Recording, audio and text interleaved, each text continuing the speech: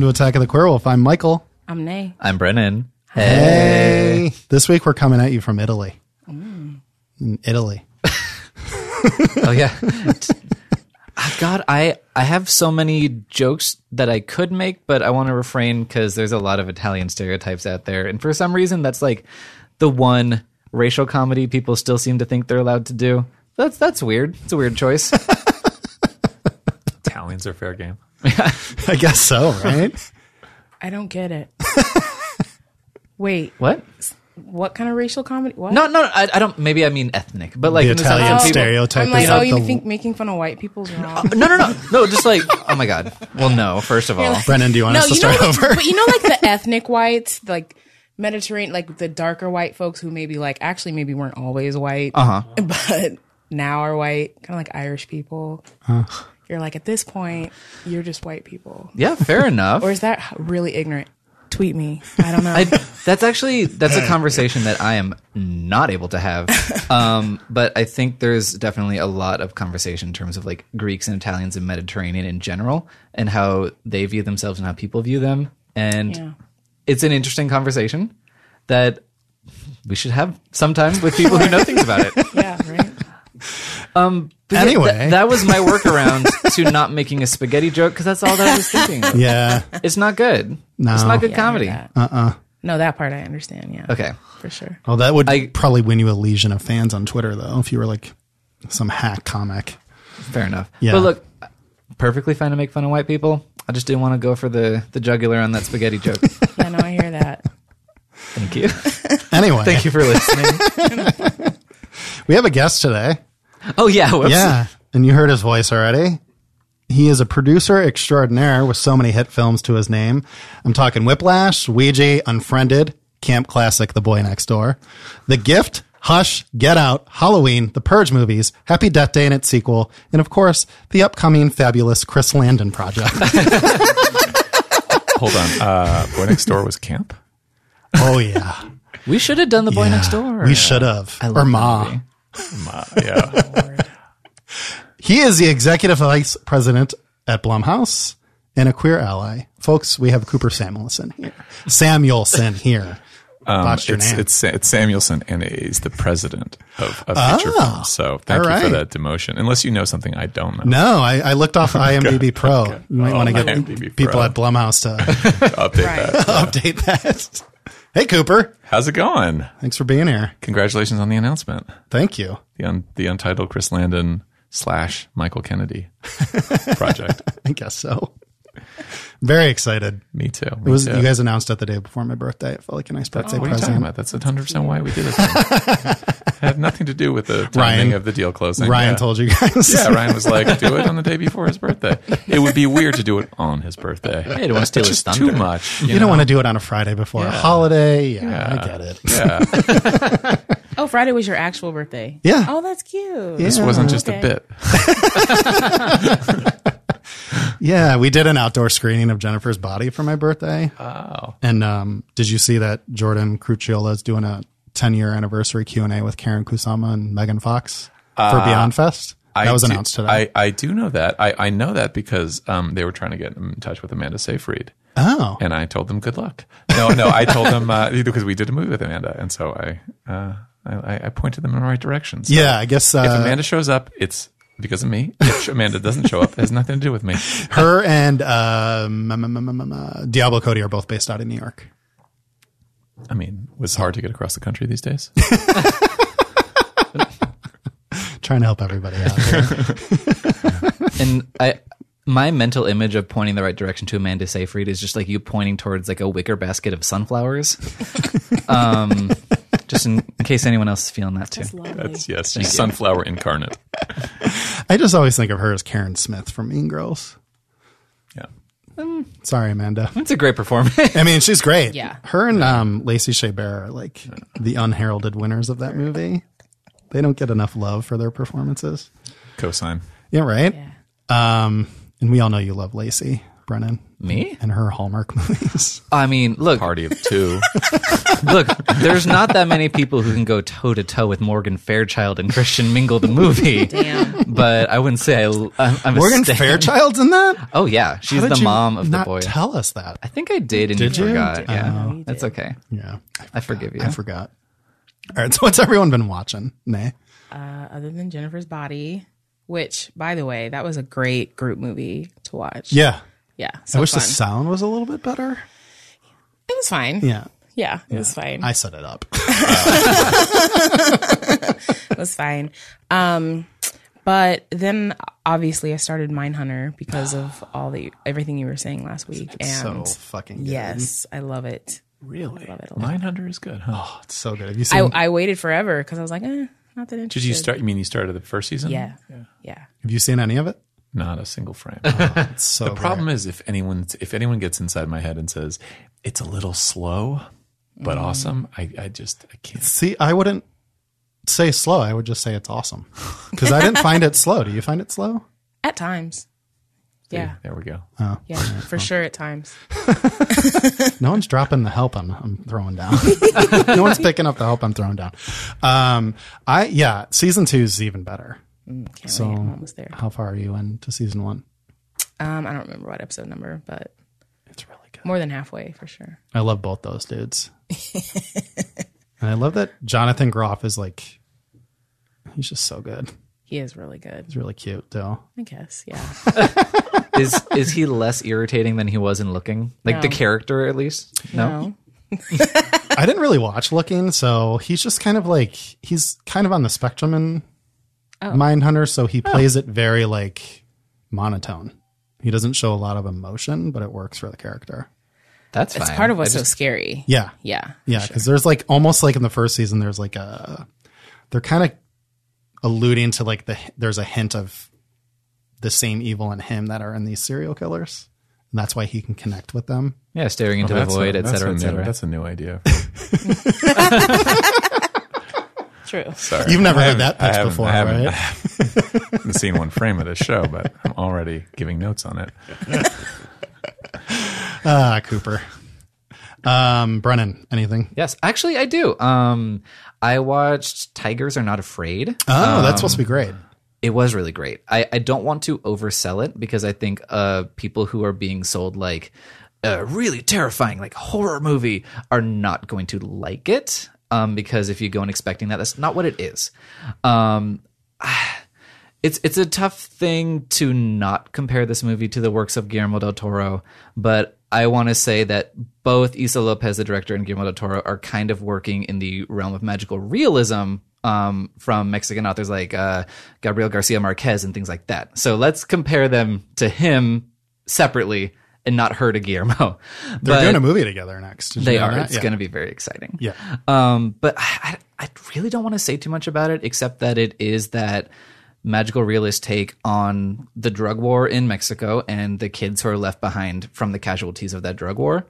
And it's really heavy. Yeah. But it also has moments where it's like these are children and they're having fun and they're having a good time in this horrible situation. And there's this fantastical element that I wouldn't call scary. It's definitely atmospheric and creepy, but the real, horror and brutality is what people are doing to each other. Mm-hmm. And I was watching this with my boyfriend, and he was kind of, obviously my boyfriend is Mexican, but cannot speak for all Mexican people. But as a broader generalization of the culture, he was telling me about how Mexicans don't really fear the dead, at least culturally and spiritually. Their holidays and their celebrations tend to embrace the dead. And the movie definitely reflects that. And it's really, really powerful and really interesting. We all saw Coco. We already. Yeah, exactly. Where did you see it?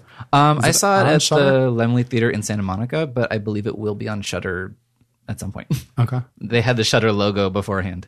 Oh yeah, it is they did distribute it. I think. Yeah. Yeah. What was the name again? Tigers Are Not Afraid. The trailer's really good.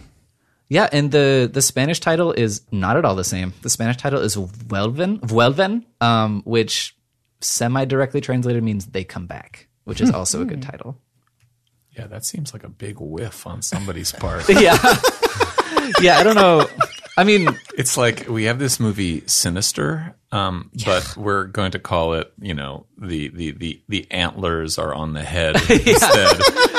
it's very different promotion, but they both work for the movie. Right. So yeah, because Tigers Are Not Afraid is a line that does keep coming back in the movie, so they just kind of pulled Okay. it. So there is some context. They're not lying to you. You know what you don't want in movie title? It's a title that only makes sense after you've watched the movie. Correct. Yeah. This is very true. But hey, no fault of the movie, just the American advertiser. And what is the other title? They Come Back? Yeah, well That's a then. great title. Yeah. They Come Back. Yeah. If it ain't broke. I need to find out why this title was named. Changed. Research project. And I will find out. Tune next week. Unshaven Michael Kennedy. Like holding is Guillermo del Toro by his earlobe. Hair in my own hair in my went hands. full Mindhunter on the titles company. Give it to me. But yeah, I'll rephrase my Letterboxd review also. Basically, if you're looking at the kind of brutalist fantasy that like Pan's Labyrinth is doing, if we're saying that movie is painted with like a fine tipped brush, Issa Lopez uses a fucking paint roller to paint this movie, and it's on fire. Like it is go for the jugular, go for broke intensity. And do you know what the budget was on it? I have no Pretty clue. low, right? I have no idea, but probably. Cool. Do you write movie reviews or something, Brennan? Yeah, So good at that. Wow. Thank you. Thank you. I'm Clutch those blushing. pearls. Cooper, you watching anything? My media diet is mostly the 14th cut of one of our movies. But the only thing, and also I have Media diet. I have a challenge, which is that I can't really watch anything without my wife. It's like a co-viewing. We have a co-viewing pact. And so Succession is the only kind of consensus show that we can both get into, which I don't know if you guys watch Succession, but no, nothing again. I've heard of I have seen frames of Succession. Oh my God. People say it's great though. It's what's great about, I mean, look, it's to me, when I watch television, it's hard because I feel like TV either has like too much story or not enough story. And that there are very few shows. I mean, Breaking Bad, I would say, is a show that kind of parceled out story really well. Like you never felt like it was slow or draggy, Right. But you also never felt like it was like American Horror Story, like burning through story really quick. And Succession is unbelievable in the made way it's able to sustain like a bunch of one basic A plot. But the other thing that's great about it is that whole that Saw about Oliver Stone when he made Wall Street, and it was like a cautionary tale. It was like this is what he hated Wall Street, and he was trying to teach people that like Wall Street's a horrible place. And of course, they had the opposite effect, totally romanticized and glamorized, and everyone viewed that as a model. Yeah, exactly. And I feel like it's really hard to photograph rich people without glamorizing or valorizing it. And We'll talk about that in the movie. and sure will. There we go. And Succession, the level of unhappiness that the characters have as a result of their wealth is so potent that you honestly have no desire to be in their world. Like there's no romantic. You watch that show and you're like, get me away from my wealth. It's and you just see how toxic It looks is. so And white. It's well, as the cis white male at the table, I will tell you, it is a dead on portrayal of whiteness. But it's it's got it's just one liner after another. Yeah. And, Okay. and I love the so cast. good. Yeah, I and love the cast is good. The Who's in cast it? is good. Sarah's the one who's a real standout is this Australian actress named Sarah. She the Snook. sister. She's the sister. Sarah Snook. Yeah, Sarah she's got Snook. that like I haven't seen it. I've seen clips, and Brian and I have it on our list. Brian and I do the same thing. We watch one show at a time, because it's the guarantee to get through it. Yeah. But she's got this like fucking just straight as shit like bob haircut where you're just like, you know what I mean? Like Yeah. she's just like power bitch. Yeah. And that's what she looks like, and she always is wearing like suits. Okay, so not like can I speak to the manager, Bob? No, like Something. No, she's already fired the manager. Okay, Yeah. she has taken yes, the, she's the killed position. the manager. Oh, I love that. She got the restaurant shut down. And isn't one of the assorted Culkins in this Yes, movie? Or in the show? Rory Culkin's in it. Is it Rory? I think it's Rory, or is it Kieran? Rory? Kieran. I think it's Kieran. It's Kieran. I think it's Kieran. And then who plays the son? He's great. Jeremy Strong. Is, And then Alan Ruck's in it, right? Alan Ruck, of course, is in it. I love Alan Ruck. Yeah, Cameron is in it. And no, it's great. It's And who's the dad? Brian Cox. Yes. What's it on? Yeah. HBO. HBO. Yeah. Perfect. On Sundays. Wow. That so Nate, this is not reaching you at all. The marketing for this show, huh? No, yeah, and I'm like, I even have like I can watch HBO through Amazon Prime. Yeah. Yeah, I No, missed but all I'm of just that. like nothing. That's just not. You're just. And It's, I'm online a lot. I'm like, yeah, I completely missed did you ever drive on streets and stuff? And Yeah. There there's are a lot of big billboards signs, for the are show. there? Yeah. Now I'm gonna notice them all, but yeah, I haven't seen a thing. Yeah, Wow. Kara, who was here for Yeah. Stepford Wives, I always trust her judgment. And I remember seeing ads for the show and being like, eh. And she's like, was like, Cooper, it's like, you have to watch the show. It's so good. Okay. Yeah. Cool. Speaking of HBO, I'm almost done with Euphoria. Oh, I've got one episode left. Holy shit. really? This show. I can't. It's like, I love it, but it's just like, I don't even know. Like, is it good? I don't know, but I love it. It's fucking nuts. I can't. The materials for that show, I just drive me crazy. Like, you're allowed to not move the camera. Like, it's very stylized. Oh my god! And they did an episode where the entire episode took place at a carnival. That was really fucking cool. The stylization for that, because it had a lot of like just explosions and fireworks, and they utilized like the rides and shit to like full effect for these characters. The show is just, I don't know, like I can't really explain it. It's about a bunch of teenagers who live in LA, but they never really say LA, and it's led by Zendaya, who's amazing, and she's like a recovering drug addict, and she's playing like a 16-year-old. But it's like trauma porn. It's like that's what Jordan Crucchiola described it as, is like trauma porn. I like to watch it and play Where's Maude Apatow, because she's like second build in the show, and it's just like, oh, is that her behind that cup? Like, she's like never in the show. It's like the most thankless role I've ever seen. And I'm just like, wow, how did they get Maude Apatow to do this role? She's in the show. Like, we've watched 7 episodes. They're an hour each. I think she's been on screen for like 7 minutes. And 6 of them were dressed as Bob Ross, the painter, because they did a Halloween episode. But it's so fucking great. And Hunter Shaver it's her acting debut, and she's, trans, and she's playing trans, and her character is openly trans, and it's just such an amazing, like, I don't know, character like I haven't seen on TV. And she's playing a teenager as well, and she's got an amazing father who like supports and loves her, and left his wife because of the way she treated Jules. So, and she's queer on the show, right?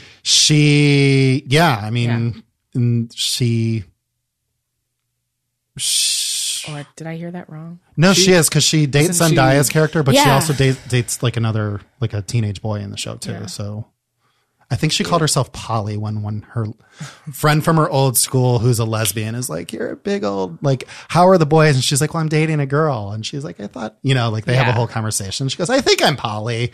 She just kind of just like doesn't know, It's such an interesting study. It's like one of those shows I think I talked about here, Boston Public, where they throw every teenage problem into like 5 people. Yeah. Boston Public. Best show ever. Chai McBride for days. Whatever. But I will say, I hate a Halloween episode because I never know who the characters are anymore. I need everyone to be dressed exactly the same, like fucking Doug Funny, or else I'm not going to recognize them. They all look very recognizable except for Maude Apatow. But you don't know what she looks like anyway, because she's never on the goddamn show. She like lays in her bed the whole, like every episode, looking at her hot sister. Good I'm like gig. jealous of Well, her. Yeah. Yeah. Can I You bring want up? to get back your marathoning? Yeah, I'll do it really quick. Okay. Cooper, you've not been here. I've been running a marathon of movies. I've been watching these German krimi movies from the 60s. They're these proto-slashers that are based off of these 20s and 30s British crime novels by Edgar Wallace. And I will say, this is my 5th one that I was writing in conjunction with AlternateEnding.com. I think I am going to take a brief sabbatical for the Halloween period, but I will be back, and I'm trying to figure out how to shape this marathon. But anyway, I watched 1968's Gorilla Gang. It's about a guy dressed in a full gorilla outfit murdering people in the streets of London.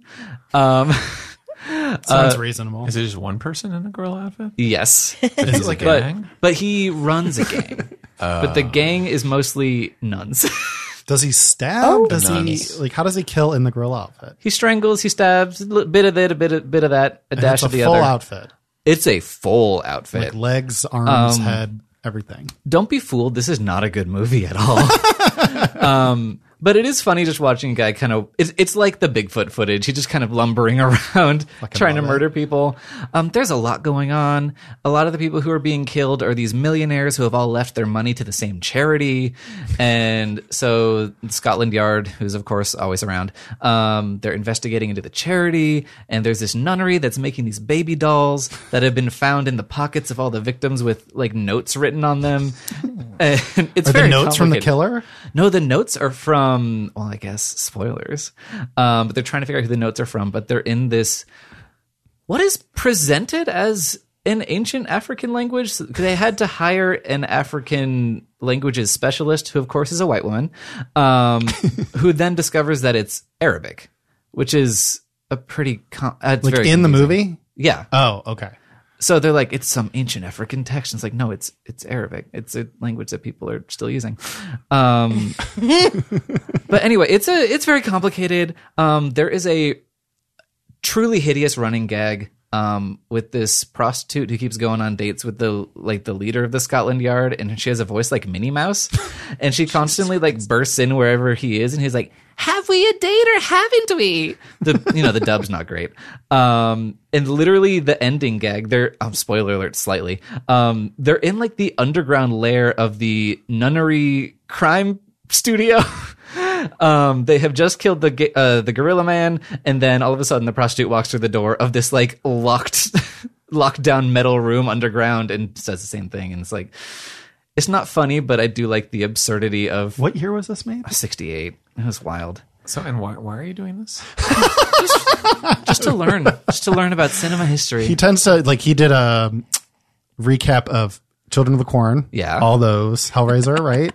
I haven't done Hellraiser yet. What was your But, other marathon? I did La all the Llorona? movies starring La Llorona, the Mexican ghost. Well, that at least has a news peg. It's not like there's a gorilla movie coming out. No, it was just something I was curious about, Wow. and now I've Uber, learned about it. bringing the Some of them are shade. fun.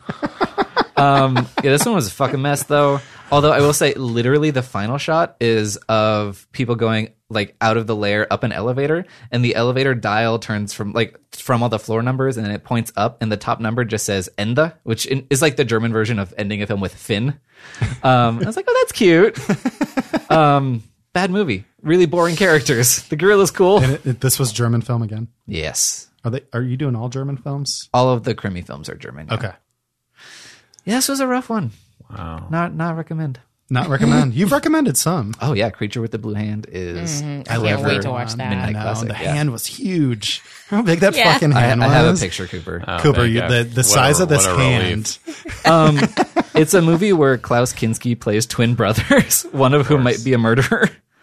Yeah, You so guys here- ever seen the murder That's a weapon. big hand, huh? Sure is.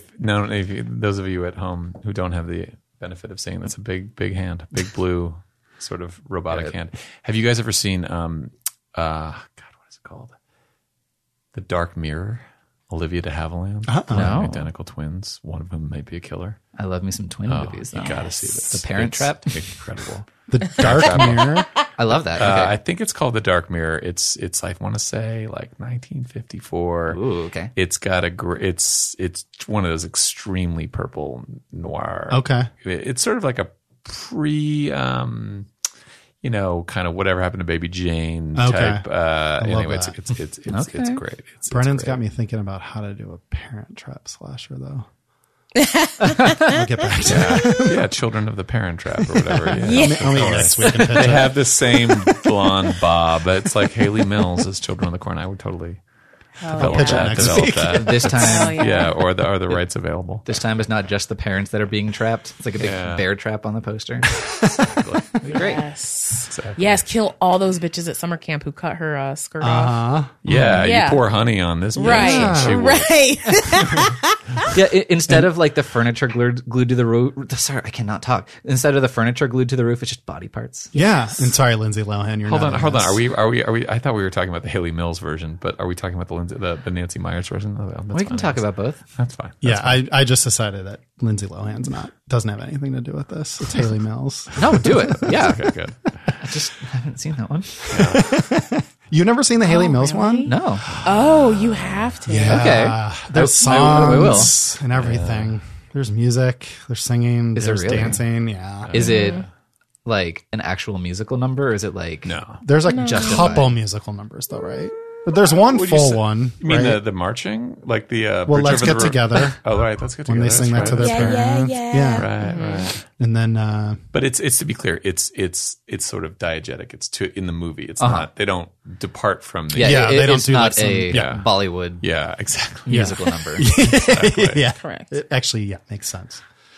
All right. So we are here to talk about a movie. Cooper's like, Here we let's go. get on with it. Here we go. What'd you pick?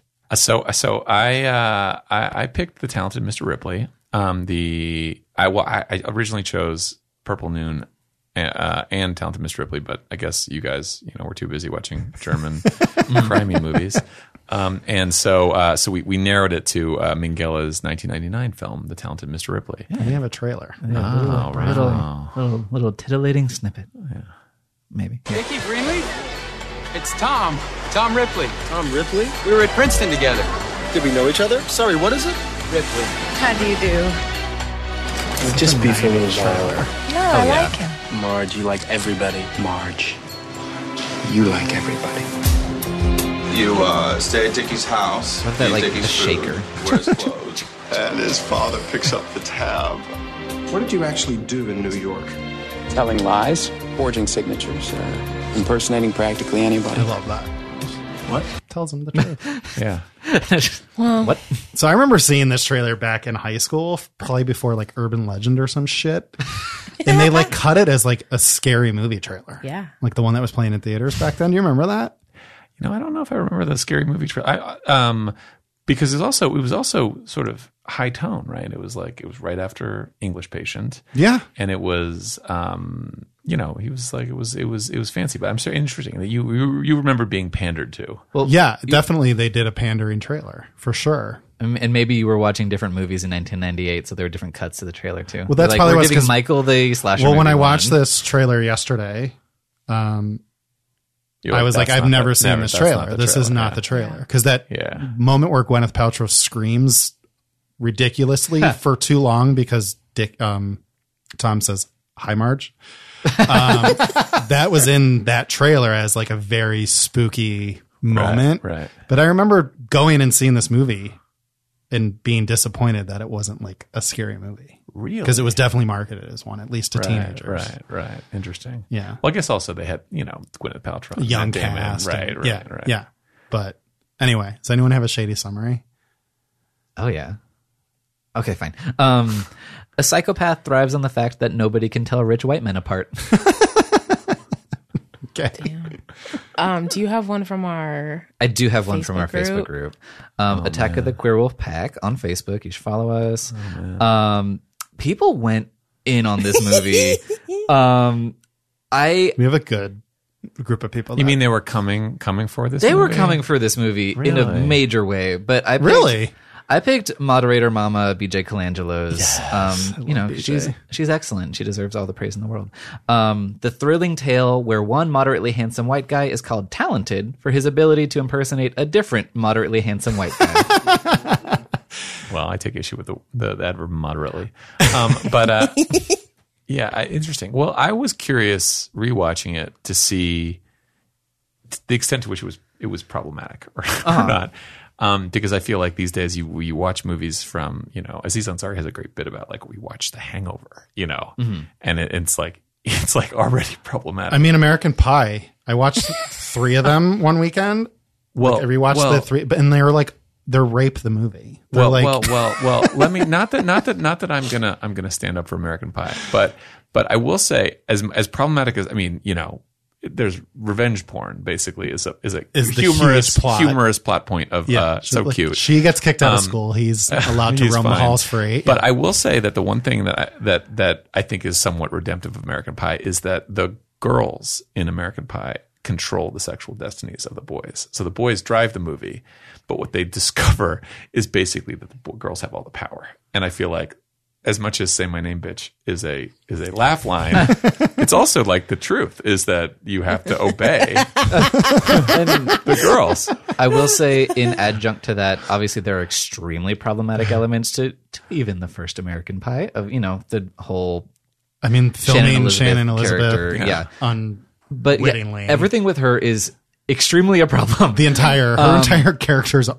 But the crux of the movie is about a bunch of horny teenage boys who learn that vaginas that they're interested in are attached to actual people. Yeah. And not all of them choose to lose their virginity at the end of it. Yeah. So they learn a lot. Yeah, so they do learn. Yeah. It's just interesting to look one back of the more and be like, delicate no one ones said of that type of anything movie. about Nadia being filmed without her consent. Yeah. It's just. But I actually have a shady summary too. Okay. Watch baby Matt Damon, single white female, peak Jude Law in a movie that made 19-year-old Michael feel things below and 39-year-old Michael wonder who designed their clothes. I want their outfits. There are some good ones in there. Those turtlenecks. I do. Fuck yeah. I love a black turtleneck. Yeah. I'm like, sorry, Steve Jobs. What's that bitch's Borrowing name that was trying to dress like Steve Jobs? Elizabeth Holmes. Yes.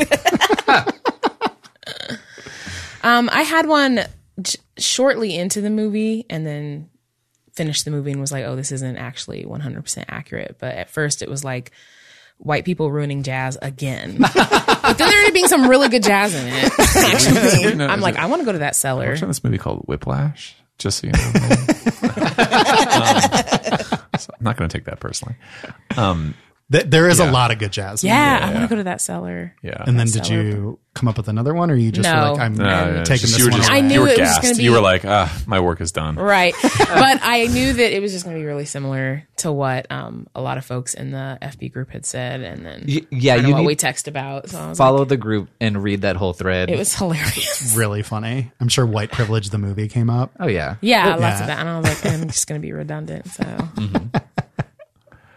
Well, as a spokesman for white privilege, I would say that the we were just talking, Michael and I, before we started recording. We're talking about his sister-in-law, Boyfriend, sister, sister-in-law. I guess long enough now. Yeah, upgrade, and about living in France, and we just got back from France. So I would say, and I watched the movie again when I was in France with my family, and I would say l'enfer. C'est être homosexuel dans les années 50. Which is of course, Sartre. The hell is the other. The hell, instead of hell is the other, it'd be hell is being gay in the 1950s. Because the movie, to me, what's so interesting about, especially watching it, knowing the book and the René Clément adaptation from, I guess it was 60, is the degree to which every single version of the story gets more and more gay. Yeah. And the characters get more and more punished for it. It's funny they bring that up. Patricia Highsmith has always said that she never considered him gay, which I think is interesting. I guess in her later books, I've never read any of the later books. I guess there's 4 novels. There's 4 in his series. He ends up married to a woman. So she always claimed that he liked. Actually, I think I have a quote. I don't. But she said something to the effect like, he can find the beauty in men and he can find them attractive, but she never considered him gay. He just used that to his advantage. Well, he envied them. He wasn't attracted to them. That's how she kind of put it. Whereas Right. Phyllis Nagy, Right. who was like a really good friend of hers, really? privately said that Patricia privately, Highsmith, the author, was like, he's gay. Wow. Yeah. Well, you can really trust Philip Nage to keep a secret. Well, No, and she wrote the novella that Carol was based on. She has queer. She was character. queer. Yeah, Yeah, Patricia Highsmith was queer. We love Patricia Highsmith. She showed up to a party once with a purse full of snails, saying they were her companions for the evening. You're fucking kidding. I am not kidding. What? Patricia Highsmith is Uncooked snails. Were they Living live? snails. Like hanging Living out? snails. Yeah, they were alive. Oh, God, did they have Wow, did can you name imagine them? being I mean, I wasn't Patricia there. Highsmith's assistant? Honey, Sorry. pack my snails. Can you Live. imagine We're being her talking- snails? Yeah. What?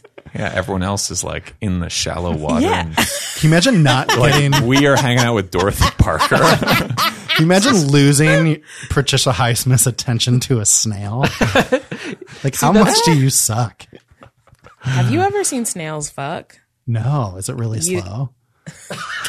Wow. You should just like you should Sting. watch it, and you might see how they could captivate someone. And Animals fucking is captivating, especially yes, that insects. too. But yeah, look up snail sex. All right. Wow. Can't wait to see the Facebook group after this. So like this movie, like that fucking cast, right? So it was written. The screenplay was by. How do you say his last Minghella. name? Yeah, and Yeah. he was directed it. Yeah. And Damon, Gwyneth Paltrow, Jude Law, Kate Blanchett, Philip Seymour Hoffman. Like holy shit! In '99, that was a huge cast. Yeah. Oh, yeah. Yeah. Huge. Yeah. So Hold on. So just for listeners at home, I'm kind of detecting that the you guys are not into this movie. Oh no, I loved watching it. yeah, I yeah, Yeah. I enjoyed that. Really? shit. Yeah, Yeah. So it's just the Facebook group. I like the movie, Yeah, but I no. do think there's like 20 years removed from it. There's like a lot that you just see, and it's hard. Okay. Like we talk about the context. Let's be specific. Okay, Yeah. let's hear it. I'm like kind of just there's two things that I kept thinking about during the movie. One was I felt really uncomfortable a lot of the times watching it because I remembered I started thinking about like college and high school and like guys I had crushes on that were straight and who I was like, they're my best friend.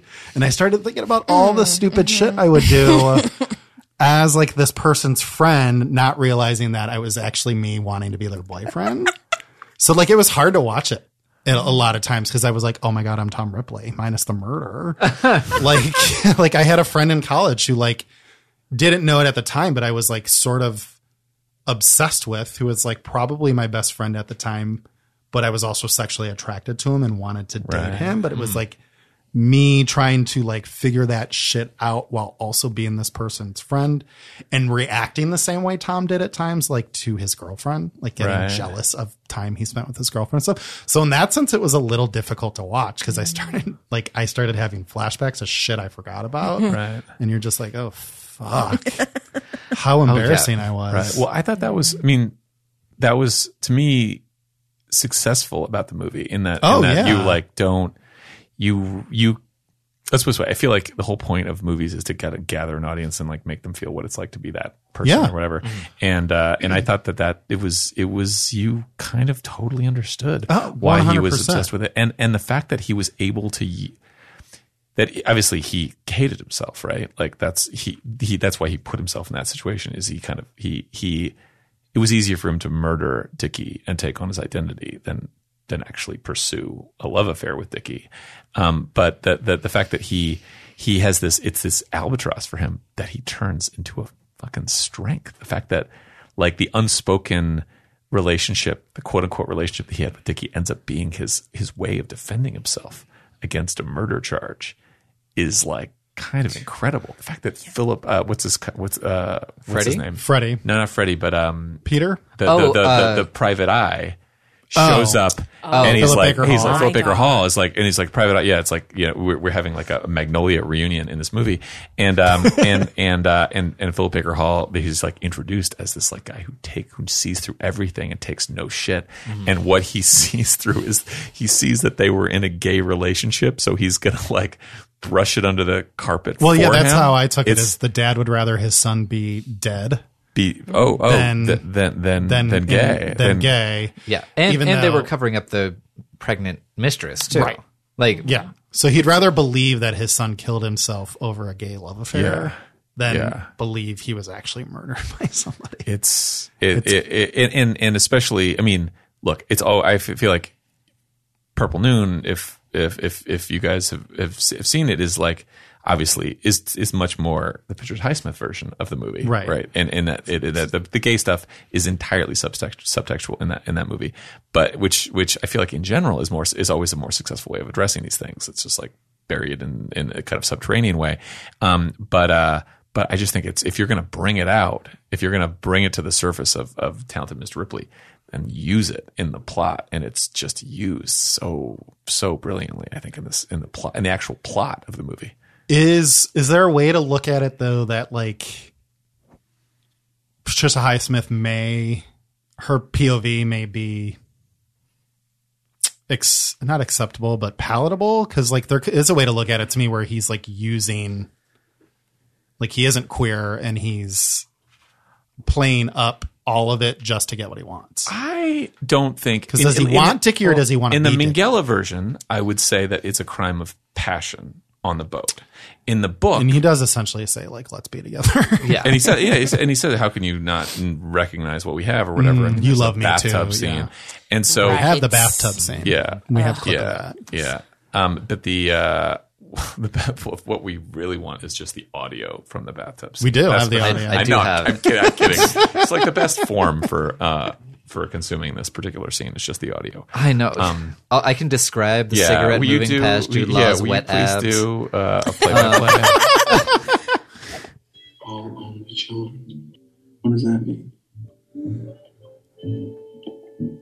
Means we never shared a bath. Oh, jazz. He's like rubbing his hand in it. Yeah. The girl just grab his cock.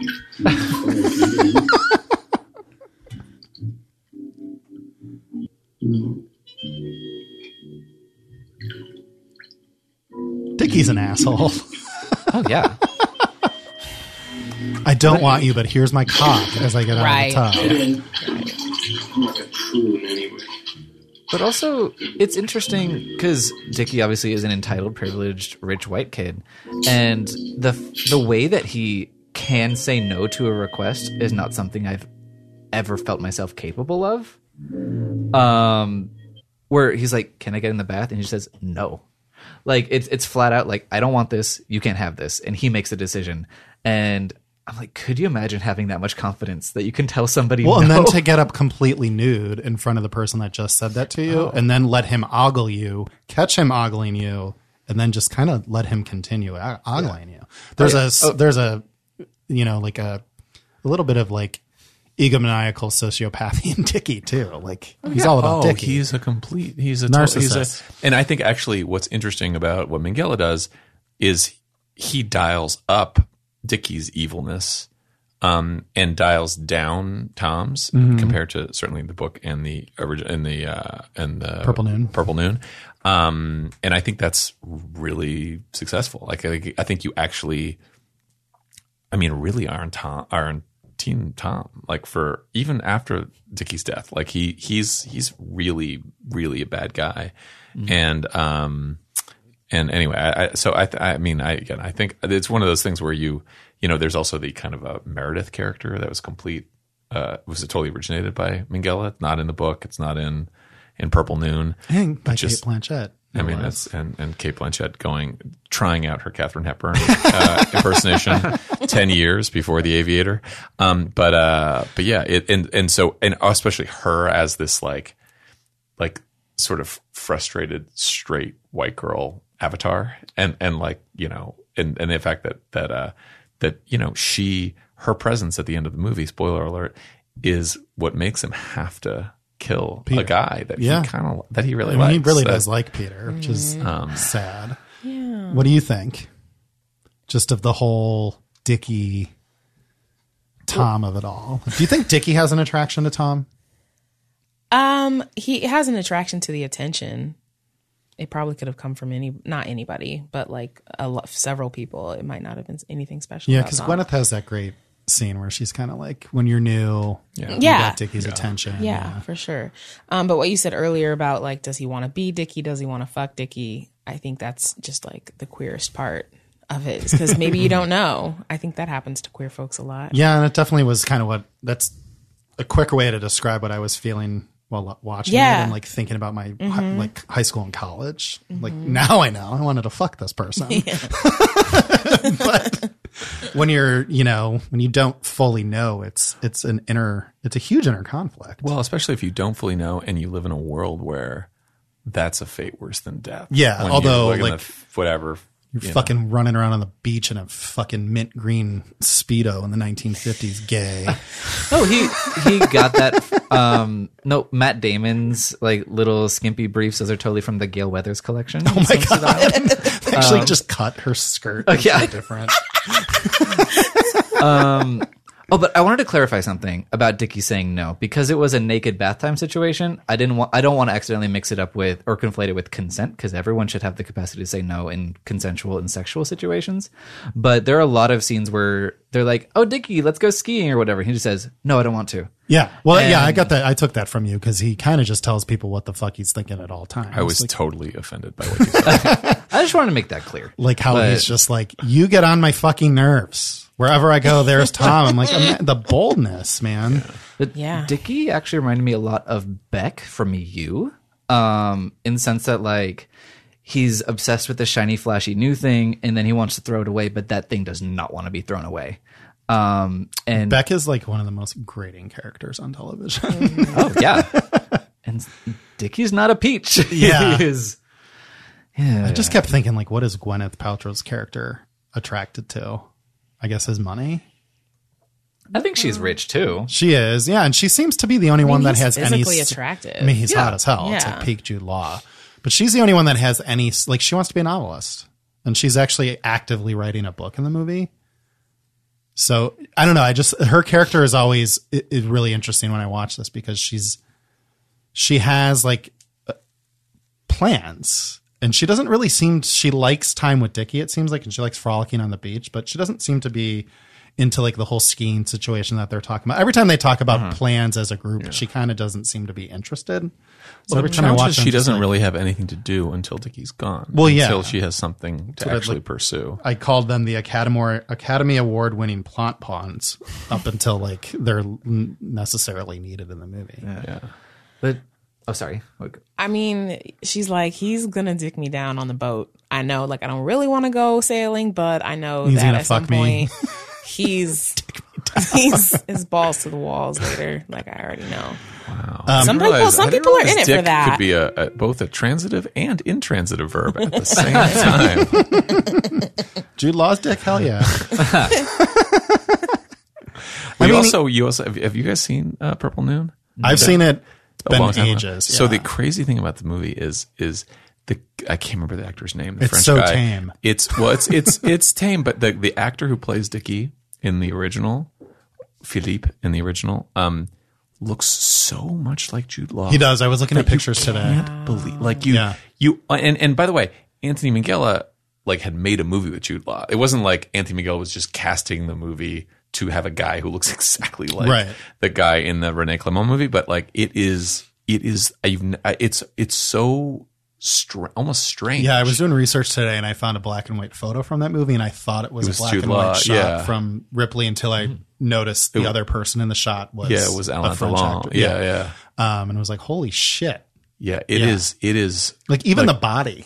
It's Their bodies look strange. essentially the same. It's a borderline strange thing. Anyway. Yeah, in a movie about doppelgangers, it feels appropriate. Yes. So was he that talented? I think he's deceitful and can lie his ass off. But when it came to like the, Impressions? yeah, it was just, His reel is weak. This is the way I'll put it. Yes, he was talented because I wanted more. I wanted more for his reel. That's a good way to put Yeah, it. it was like, show me your Mickey Mouse. Come on. Yeah, Like- give me your Philip Seymour Hoffman, who, by the way, I felt had the gayest performance in the movie. Did anyone else think that? I always think that. Yeah, like he's supposed to be like the womanizer, and I'm like, he plays it gayer than Damon, When right? he pulls into that square. I'm kind of just like this bitch just I parking lost wherever it. he feels like I it. lost it. That was so funny to Parking me. in front of a the giant arms up. fountain. That's pretty great. And then like hilarious. where he parked like right before he gets killed. And there's not another car in sight. This is a movie about This white bitch is people partying in doing a whatever the cul-de-sac. fuck they want. Americans I'll in park wherever. Europe doing whatever Oh, the fuck true. they want. Yeah. True. I feel like there's a whole section of this podcast that's, that sequence on Seth Meyers where he talks about it's jokes Seth can't tell. Okay. I feel like the degree to which Philip Seymour Hoffman seems gay in The Talented Miss Ripley is a whole area that I just can't touch. I have to absent myself from this. So Thank you for your presence. So yeah. He's creepy though in the movie. Oh, Philip he's Seymour great. Hoffman. Yeah, He's he's so detestable. I mean, How's the Peeping Tom is not in the book. It's not in the original. It's I mean, can you imagine being Anthony Minghella and you're adapting this book, right? You're like, and you come across that idea for using Tom's name with Peeping. And I mean, I would be like, I'm putting down my typewriter. I'm done for the day. I'm going to take an early lunch. Yeah. But it is a really creepy scene. To me, that's one of the, I felt maybe that was the creepiest scene in the movie to me. Because it made me feel so many things, but two of them being, he's not wrong. Yeah. Tom is gross and peeping there. But somehow Philip Seymour Hoffman made it feel so gross about him. Yeah. And gnarly and dirty. Philip Seymour Hoffman knows Oh, that yeah. it's not about Marge. Yes. That's 100%. And that's what's- another reason I hated him, because I knew people like that when I was younger that knew before me, and they were dicks to you about it. Like, did you experience? I'm sure you experienced it too. Oh, yeah. What'd you think of his character? No, that it reminded me of times like that where someone else would like label you based on how you look or how you act in terms of your sexuality. And back in the day being like, man, fuck them. Like, I'm not gay. Right. Like, oh, they were right. But you do bring up a point on the show every once in a while that I love, is like, you love remembering those moments from when you were like 7 and you're like, oh yeah, I was a little lesbian then too. Yeah, for sure. It's super validating. You're like, oh, especially as a late bloomer gay, I'm like, oh, you know what? So what? Maybe it took me a while to like come to terms. It was always there. The seeds were The seeds, they were there. Yeah. I love it. But you're right. He did make that so much grosser. Like something about the voyeur watching the peeper. It was watching like the voyeur people. watching the voyeur, and the way he was drinking that wine, and it sounded like he was chewing something, but I couldn't find any food. And his unrestrained glee in having caught him. Yes. Right. Yeah. Yeah, because he wanted something too, right? Which was to catch Tom in some sort of away from his friend. But also remember that Dickie but I think Dickie has some line like, Marge maintenance. Yes. Yeah. So like the sex act that's happening is like a chore. bad for everyone. Like it's bad for her. Bad for her. Gwyneth Paltrow is the biggest victim in this movie. Yeah. Also, the part at the end where she knows screaming the that truth. yes, and she's written off as it's female hysteria, and we're gonna hide all of these dark secrets from her. It's like, no, she knows exactly what's going on. She's like, you killed Dickie. And again, the woman not being believed. Surprise. Yeah. And then, let's see. I will say, in addition to you talking about like white people doing whatever the fuck they want in this movie, it speaks to how if you have rich people have the whole world at their fingertips, but they have like 6 places that they go because they're all running into each other. Like, who runs into somebody at the fucking opera? No, because they're all going to the fancy rich asshole places, and that's why they keep running into each other, because they're limiting themselves to places that only rich people want to and can go. And so that's why they keep bumping into each other. I hate it. Brian just kept laughing because he had never seen it before, and he just kept being like, what year is it? Why is he taking like the Titanic to Europe? And like, they do boat a lot. They like do travel by boat a lot in this movie. Is that in the novel? I can't remember. It's such an interesting choice to me. There is definitely, he definitely gets killed on a boat in the novel. Well, yeah. But I don't remember Like, a lot of their if there's travel is by boat. Well, that's how they also that's how he picks his house, right? He says, this is Oh, how I right. found in Manji. I just went out on Right. the boat. Can you imagine? Like picking it from the Yeah. sea. I'll live see it. there. Yeah. I want it. What's that Ariana Grande Yeah, song? 7 Rings. Yeah, that part was really striking. It reminds me of when we go, some friends and I, when we go kayaking in some marina down in Seal Beach, and we pretend to pick out our houses. I do that too. And like, well, that's my house. Well, that's my house. Cool story. But he actually did it. more than once. Yes, wherever he went, he's like, it's chill. Well, that's the thing about like super rich people. They have hedges on the road.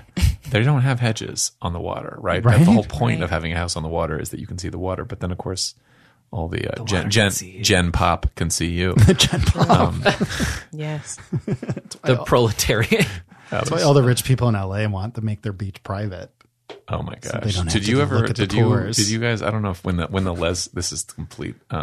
Digression, but when the whole Les Moonves thing was going on, there was some story about how apparently there's some law in whatever Malibu that you get your land is technically like halfway from the edge of the beach to where the water is.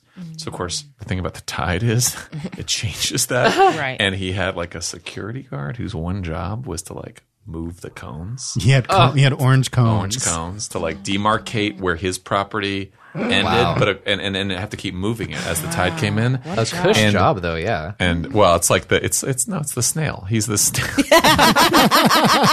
He's Patricia Highsmith's purse snail. And I want to like be there with that guy as he's like, this is my job. I'm like demarcating. Like, can you imagine also people walking by on the beach? Yeah, well, that person's crazy. Why does he keep moving the cones? I heard about this story just via like, I don't know if it was like Jen Kirkman. It was like a popular female comedian, like was tweeting about the one time she met Les Moonves was when he was sitting between his orange cones. And just reading that tweet made me laugh really, really hard. So then, of course, I went and looked. I'm like, what is she talking about? And it was a real thing. Oh, like, well, orange coned himself. And also the sort of the kind of, incrementalist nature of that kind of massive wealth that you just gradually get to the point where one of your staff is moving cones and like there's not this like bright line that you cross like, oh, I'm like cone moving rich, you know, like but you know how many times Julie Chen probably had to hear about him being angry about someone walking between his cones. I mean, it's but and that's something that I think, you know, like the Purple Noon adaptation does not do, which I think is a mistake, is it doesn't have any of the New York stuff. So you don't feel Ripley down on his luck. You don't feel him in his little garret. You don't feel him like, well, even the driver says something to him. Yeah. Like this $1,000. What did he say? Like this $1,000 is going to go a long way. Go a long way in this shithole apartment or whatever. Yeah. It's and just I feel like, you know, certainly in my job doing scary movies, having like a huge sort of emotional desire for something, in his case, you know, that life or whatever, is so powerful. And you just in the René Clément movie, it's like he's a psychopath basically from the get-go. So you don't like, what does he want or whatever? He's basically a murderer. And in the book, obviously you have the advantage of interiority or whatever. You can create more character that way. But the book also starts in New York too, and just like having that, like drawing contrast between that little, you know, nothing little garret and that you know, in Montebello or whatever, you know, being beautiful. It's just so you totally understand why Tom would white knuckle it with this relationship and just keep his hooks in and try everything he could. Well, and he says it in the beginning with the jacket. Like it all started with the jacket, and he got a taste, and he had to have more. Yeah, you know, which is kind of like I think it's an inner desire a lot of people have, and to just see it played out. And there's always something in 2019 like really awesome about seeing a bunch of rich people just get their ass handed to them by some random dude, essentially at the end of the day. Yeah. But there is that scene with Cate Blanchett where she's like walking down the steps and she's like, don't you just get so rich you hate it? He's like, but I can only hang out with other rich people who hate being rich. And she's carrying like 6 hat boxes. That part made me, and something else you said earlier made me think of Queen of Versailles, because whenever I think about money not making you happy, I think about the man in that movie, the owner of all the timeshares, and how deeply miserable he is. And I think about that every time I think like money would just like make me incredibly happy. I'm like, it might make your life convenient, but not necessarily happy. And like, those aren't the same things. Oh. Mm-hmm. Well, so I worked for many years for Mark Cuban. And he is, I think, one of the rare individuals who like genuinely was like he made up a lot of money in a kind of not a fluky way. It's not that he didn't work hard, but he made it in certainly a somewhat fluky way at the height of the .com boom. And he just had such a healthy relationship with his wealth. He was like, it's an instrument. It's going to help me. I can mess around with the Mavericks. And he had bought a basketball team. He bought a basketball team. And he just had it. He just was not fucked up by it in a way that it seemed exceptional, not the rule. I always liked watching him on Shark Tank because he seemed to like genuinely want to be Fucking there. love And watching him on Shark Tank. All those sharks are actually kind of. I love cool. Shark Tank. Yeah, it's a pretty cool show. I love Shark Tank. 'Cause they genuinely seem to like want to help these people. If granted, the product has to be something that they like, but they like. I don't know. There's something cool about them kind of being like, yeah, let's make your product. Yeah. I mean, it's nice to watch people redistribute their wealth in like some kind of way and provide that kind of platform for folks who just never would have had access for I that. think Dickie Greenleaf would be like the worst shark. He would never do Shark He'd Tank. be like, who dad- who needs oven mitts? Like, I don't understand. What? Who cooks? You mean there's someone who removes it from the oven? It always just magically ends up on my table. Yeah. Oh my God. That bathroom attendant scene with Tom. Oh, yeah. Whew. Are there still bathroom attendants like that? Is that a... I think That like in brush your real- shoulders or Right. I bet there is in fancy hotels. I don't know. I mean, I've seen the ones that hand you paper towels that exist in like clubs or whatever. Freaking Grove There's has a one. bathroom. There's one down the hall. I went to the bathroom before the show. The big That was definitely jangly a key, ghost. and yeah, That was a ghost. If it was here. That bathroom's definitely haunted, It's right? so creepy. If I believed in anything, People need yes. oven mitts. yeah. Well, there's something about going to the bathroom and the door right across it says the fan room. I'm like, that's always a little scary. Going to the bathroom late at night and up. Michael Bean from The Fan is just in there writing letters. Dearest bitch. Cooper, have you ever seen that movie? The fan. The what's it called? That was that. Yeah, Lauren Bacall, Michael Bean, like 1982 or 3, 81. 81 slasher. What? You know what? Not. Talk about camp. There's no Wesley Snipes and. Yes, not that one. Not that fan. Not that, the fan. You know, I've never seen that. Interesting. I recommend. It's crazy. And is it what's the subgenre?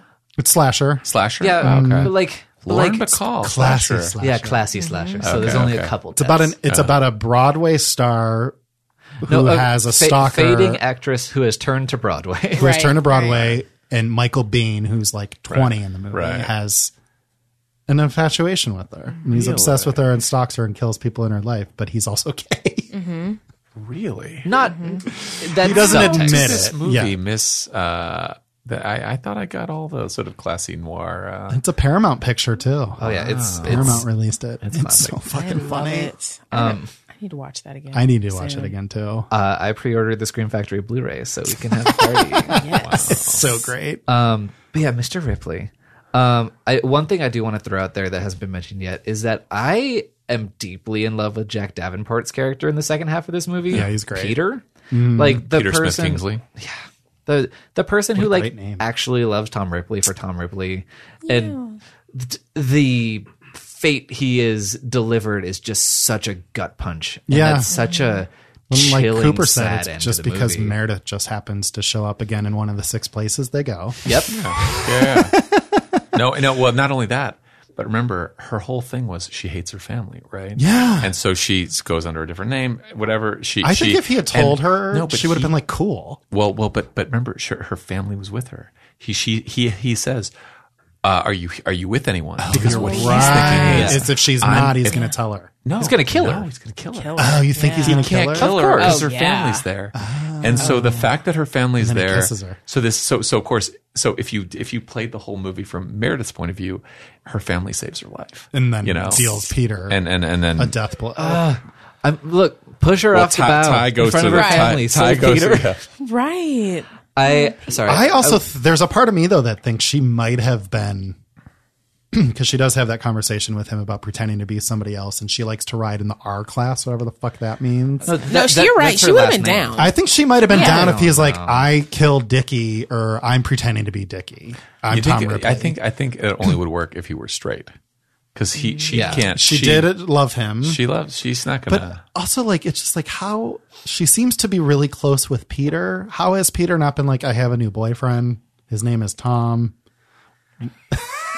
Well, I don't think she's close with Peter. What makes you think she's close? I mean, Peter's close with Marge, but remember when she walks over to that cafe, and they know you're each right, other. 'cause she's like, you're Peter? right. he Is that didn't really you? remember her name at the opera house. Yeah. He's like, that's Okay, whatever. you're right. Right. I that's read true. that wrong. But so yeah, Peter. Poor Peter. I'm basically, when I go home, I'm going to write a fan fiction about, like, he's still alive. They're like in their retirement home together, binge watching Glow. You're gonna and- Once Upon a Time in Hollywood, Peter Smith How Kingsley. dare you? Quick, like, is he that great though? Because he's close with Gwyneth. And Look, would he really date the guy that she thinks killed Dickie? We all do inadvisable things for the D. We've talked about Well, this. remember they don't have cell phones back in the days. It was unclear whether they were Gwyneth doesn't come online as far as thinking that Tom is the killer, because remember at that point Dickie's still alive. Well, no, I'm thinking about when she essentially confronts him in the hotel room with his Dickie's rings. He like essentially cuts his own fucking hand and is bleeding. is Peter Smith Kingsley- Peter shows up and essentially is like, Yeah, 'cause because it was there's so- a thought that he might actually kill Marge in that scene to me, and Yeah. then Peter Oh, yeah. barges That's why in that moment. he has the He's got a blade in handful his of blood. pocket. Right. Yeah. Right. Just because he gave he's like- Peter his key because they were gonna hang out, Netflix and chill. Oh, interesting. You think got in the that? way. You think that? Interesting. So it's Peter- kind of like that- a shit move on that- Peter's part yeah. to Why like date didn't- the guy that absolutely terrifies his best friend. Like Right. terrifies. Right. That's her. a good. That's a good point. That's a good point. The development note would be: could it be someone other than Peter who comes That into comes that in. room? We're worried about what this says about Could Dickie's Peter. dad show up in that moment? Yeah. Philip Baker Hall, is he available that day to shoot? Or He's so where's- great and everything. This movie reminded me of his episode of Seinfeld where he plays the book librarian. Bookman. Yeah, Bookman. plays a librarian detective named Mr. Bookman. Wait, who? Oh, that guy. Okay. Yeah. He essentially plays the same exact character. Like just a hard ass, but he's a book detective. Oh my god. And Jerry forgot to return a book like 20 years earlier. It's got one of the best scenes when he's fucking grilling him in his own apartment. Oh yeah. He's doing like, isn't there like a glass of water in it? Or whatever? Yeah. And he's like, listen here, funny boy. It's so good. It's on Hulu.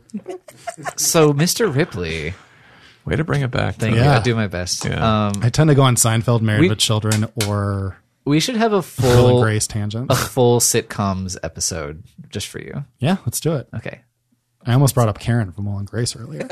Of course. Because she has a line in an episode where she's like, honey, would you like a coffee magically appeared again today? Would you like a cup? That's how rich she is. You know, yeah, that would have been beneficial for the conversation. Don't know why I didn't say it. But does anyone have a favorite shot from this movie? Because I think it's really well shot. Sorry, Dude, the mirrors. I mean, There's the a lot last of shot, mirrors. obviously, but there's a lot of great mirrors in the movie. I think my favorite mirror image would be when he's closing the piano lid and the like two halves of his face slide. It is. That is really great. It is Tom Ripley mitosis. Like Yeah. his identities are splitting, and then he Yeah. puts on his glasses. Well, and but there's becomes also the himself train. again. You know that shot in the glass, in the window yeah. of the The, like, train. persona. where I he's- forgot. persona, For some yeah. reason, I recollected that Jude Law had his other eye open and was like seeing this happen. He totally catches him. does, He catches right? him, but he catches him a second after Too late. Tom has done is essentially kind of a Sniffed him. a morph. Sniffing Dickie. Yeah, exactly. I love that But did you say Sniffing Beauty? sniffing Dickie. Oh, okay. Yeah. that happens. Sniffing Beauty is great Yeah, too. Stealing Okay, Beauty. thank you. But I love that my favorite is the cafe where Marge and Meredith are kind of forced to be bumped into each other. And the shot selection there is great because he really gives you a full grasp of how that really is playing out. Like a lot of I think a lesser director would just show a shot over Matt Damon's shoulder once. But we really got a sense of like how far away he was and how small he looked to them when we showed he showed Marge and Peter walking Yeah. kind of towards the cafe, and we saw all those steps. I don't know. I love that whole scene, just the way it was like the selections. Oh yeah. Yeah, And I love the and the fact that credits. you don't they do a good job in that movie of like you're not really sure what Tom's plan is. He Yeah. sort of says 10:30. I didn't know what his plan was either. And then you get about into the scene. You're like, He's getting Meredith out of the way. he's also creating essentially an alibi for himself. Like Dickie's alive, and Meredith is an eyewitness to that. And you realize it kind of halfway through what his plan was. Yeah. And then you get anxious for what if the fucking plan goes wrong? What if they actually talk to each other what if fucking Meredith sits down? You know? Yeah, like what if she does sit down? Then you're screwed, Yeah. Tom. And what if she forgot a glove? Yeah, the high wire act. Oh yeah. One of her leather gloves. It's are you guys Match Point heads or the Woody Allen movie Match Point? That movie also does a really good job of you're like, wait, holy crap, I'm totally rooting for this guy. Yeah, I mean, there was times where I was like, this fucking asshole, but then there's times where I'm like, hey, you're like nervous for him. You don't want him to get caught. I kept waiting for her, and I've seen this before. And there's a little part of me that just was like, don't go back there, Meredith. Don't go back there. He's busted if you go back there. Yeah.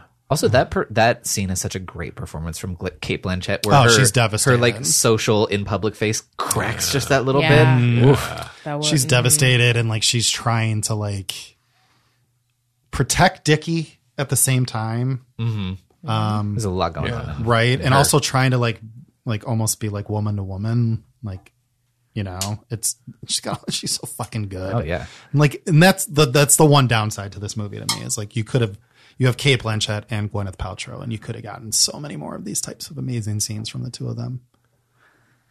Yeah. You're saying it could have been longer than 2.5 hours? Yeah. Oh, and Nay, was there a cinematic moment that stood out to you at all that like rises to your mind? I think really the tub scene and like the shot It's from just above. gorgeous, And then how he gets out and just walks past him. Yeah, that made me realize that he actually has a better ass than Ryan Phillippe in Cruel Intentions. Very similar. Was he setup. previously like at the number one slot? And That's what I think a general consensus from gays is like That's the bar. butt shots That's the is Ryan bar. Phillippe in Cruel And Intentions is a good butt Well, shot. there's no Wild Things. You guys don't go for Kevin Bacon and Wild Things. The dong shot? Well, I mean that's a there's great shot. both. Wild Things, by the way, it would be amazing if at the end of The Talented Mr. Ripley, fancy Oscar-nominated movie, they had a credit sequence where they had all the scenes that would have had to have happened for the movie to make sense. Like really funny. the off-camera, let's. I need to watch Wild Things again. Oh man, It's been a while. the end credits of Wild Things are the greatest. Wild thing Things ever. is a fun ass movie. Oh my god. Denise Richards. By the way, I feel like if someone rolled up to Netflix today and said we are going to go more purple than Wild Things and just go, I mean, I feel like there is an audience for that kind of totally gonzo Thriller? Just erotic thriller. I mean, guess maybe that's like what is it? What if is that what is that? Is that the there show with Renee Renee Zellweger? Zellweger? Yeah, like is there? I mean, I guess American Horror Story sometimes goes. But in I that feel like direction. you're right. Because they corner the market on the romantic comedy movie. Yeah. I think they could corner the market on like Basic Instinct Cuckoo. style Yeah, movies. yeah, It's a Wild Thing style. That's a good idea. Yeah. If only I knew someone who was in the scripted content business. I throw a script on your lap. Yeah. By the way, can we actually do a real conversation about your project? I feel like Right here? yeah, I feel like this is like, Sure. If you allow it. hold on. If I'm a listener and there's an announcement that Michael Kennedy co-wrote with Chris Landon a movie that's about to go into production, I'd be like, wait, he was on this podcast. Like, how did that happen? How did it come together? Yeah. What? Yeah. Exactly. Okay. Well, I mean, I didn't know if you'd want me to talk about it at all. If Chris would want you to talk about it, No, if you, Blumhouse. I'd be thrilled for you to talk about it. Okay. Yeah. So you know the story, right? I know the story, but just really listeners don't know the story. Okay. So I had this idea for the movie. Yes. I mean, And people to know be now clear, it's a body switching it's a slasher movie. body swap Okay. slasher movie. And I had an idea for this body swap slasher about a year ago, and I was just kind of sitting on it because I ended up selling a pilot to the CW with Chelsea Stardust. I don't know if you knew that. I do know that. So yes. then she and Chelsea I were Stardust, former Jason Blum assistant. Yeah, she was Jason's now assistant. filmmaker. Yes. Satanic Panic on VOD in select theaters September 6th. So it kind of like sat while I was writing that with her. And then in the beginning of this year, I started getting a pitch ready to bring to Turek at Blumhouse. Yes, Ryan Turek, who has not been on this show. He has not. And he wants to be. He wants to be. He's like, you're having someone else from Blumhouse before me. And I was like, yeah, bitch. Yeah. Oh yeah. Ryan. Ryan, what are you doing? You're busy in Haddonfield. What are you doing that's so important, Ryan? So, after the CW unfortunately passed on my script, I finally got back around to this project, and I was at lunch with Chris Landon one day and was telling him about it. And you knew Chris came on the podcast. Chris came on the podcast, and Chris and I became friends from being on the show. Yeah. Okay. Hollywood. Building. Yeah. Right? Yeah. So then at lunch, I was telling Chris about the project, and I was getting ready to meet with Ryan in like a week. And Chris, because he's the nicest man in the world, was like, if you want, I'll take a look at it and help you get it ready. So I had like a 9-page pitch that I was essentially going to read to Turek because pitching terrifies me. And Chris met me to help me. So you emailed it to him, and then he was like, let's meet. So he was like, I'll come by one day next week. Right. So just let me know what you have. So he like came, and I had this 9 pages, and I was going to pitch it to Chris, and he was like, this is weird. I'm just going to read it with you in the room. He's like, I don't want you to pitch it to me. He's like, he and I are both kind of terrified of pitching, believe it or not. Chris is not terrified of pitching. And he's very good at it too. Oh my God. Yeah. He's so good at it. So he's like, let me just read it since you have pages. Yeah. So like he read, and about 15 minutes later, I hear him laughing, and he just was like, I want to make this movie. I mean, and I said, seriously? And he's like, yeah. And I was like, do you want to direct it or do you want to write it? He goes, well, I would love to write it with you. And I was like, okay. So he's like, let's sleep on it. We can figure it out tomorrow. And inside, I'm like, sure, yeah, let's sleep on it. Of course, I should. It's the safest thing to do. Sleep on it. Yeah, we'll sleep on it. So we agreed to work on it together. That was like in April. I mean, it's crazy. And then we outlined it in a week, and then we wrote it in 3. Did you know that? I did not know that. Yeah, we wrote the script in 3 weeks. Well, Chris, I mean, I'm not to take anything away from you. Chris is incredible. Brilliant. The Happy Death Day 2 script, I think he may have written it in 2.5 weeks from the Fever Dream. But you know that this has happened before for a Blumhouse movie. Do you know which Blumhouse movie? Like a similar situation as Chris and I? Yeah, you know, exactly the same way. Cargill was Sinister? Yeah. Oh, you know what? I did know that because he tweeted something to the effect about him and Derrickson getting together that way. I was like, what movie is called Cargill? Great. Sorry, He's the writer of Sinister. Well, Massa Worm. He was a Ain't It Cool news writer, and he was Massa Worm. If anyone readers know his handle, he pitched it at a junket. Scott Derrickson. Did he pitch it to Scott, or he just happened to be there? No, he was. I think he met Scott at a junket. I think, you know what? I think he may have just stayed in touch with Scott after meeting him at a junket for Exorcism of Emily Rose or whatever. Great movie. Wow. And so good. not queer enough, I feel like, for this podcast. But we'll do it anyway. We'll do it anyway. Laura Linney's there. Or Linney's just a free pass. She's an agnostic, which is kind of queer. But he pitched it to Scott, and Scott did the same thing. No kidding. And now he's writing Doctor Strange 2. Anyway, so yes, it's I don't think I feel like the readers at home or listeners at home should not necessarily take this as like the normal the way. That's actually so you and I had lunch a week after you guys bought it. Yeah. And the first thing Cooper said to me is, he's like, this isn't normal, right? Everything happens at lunch. I need to start going to lunch. Yeah. So then that was in, you guys bought it in May. Yeah. Oh God. And greenlit it like 3 days later. A few days later. And now Vince and Catherine are going to swap bodies. Yeah. It's so finally. fun. I was telling Michael before the recording, I was like, because Sergio, my boyfriend, was like, oh, why don't you ask Michael to show you the script so you can read the script? And I was like, fuck no, I want to watch this movie. It sounds awesome. Yes, you want to watch this happen. Yeah, I don't want to be. It's so fun. It'll be so fun. It's so fun. And the rest of the cast, I can't wait till they're announced because they're all great. They're great. They're great. It's going to be really fun. Yeah. So does talented Mr. Ripley get a pride float? a good question. Hold on. Can we define our terms here? So it's just, that's just like a gay thumbs up? Can it be that? Is like a literal prop? Does it have like a positive representation? Does it have an accessible representation? Well, I should be the one to determine that. I was like, wait a minute. I don't think so. I go back and forth because, okay, so there was an article I was reading today that came out in the early 2000s, right after this movie was nominated for a bunch of Golden Globes and Oscars and stuff. And it was essentially a person who was annoyed that this movie didn't have any pushback from queer folks. Essentially talking about how, like, they were shocked that queer folks didn't give any pushback, that it turned into like this high art Oscar nominee and was heralded as like a stepping stone in queer cinema. And this person was kind of annoyed, like, it's about a sociopathic killer that is killing because he's a closeted gay man. But this person ended their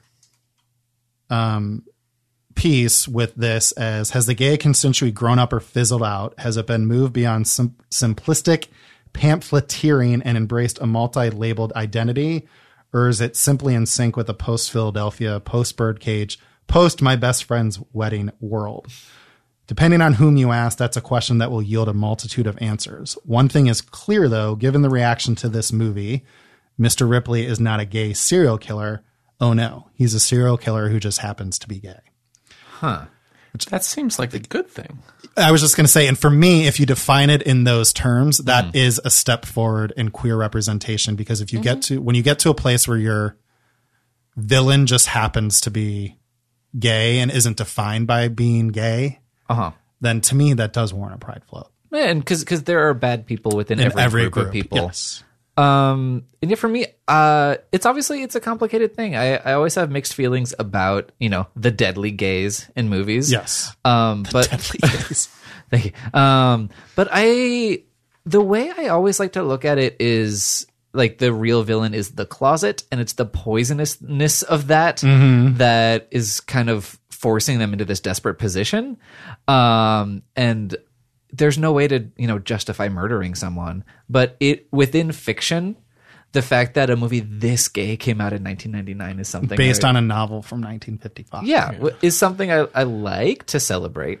So I'm going to say no to 2019, yes to 1999. Yeah, I would say that. I would say that too.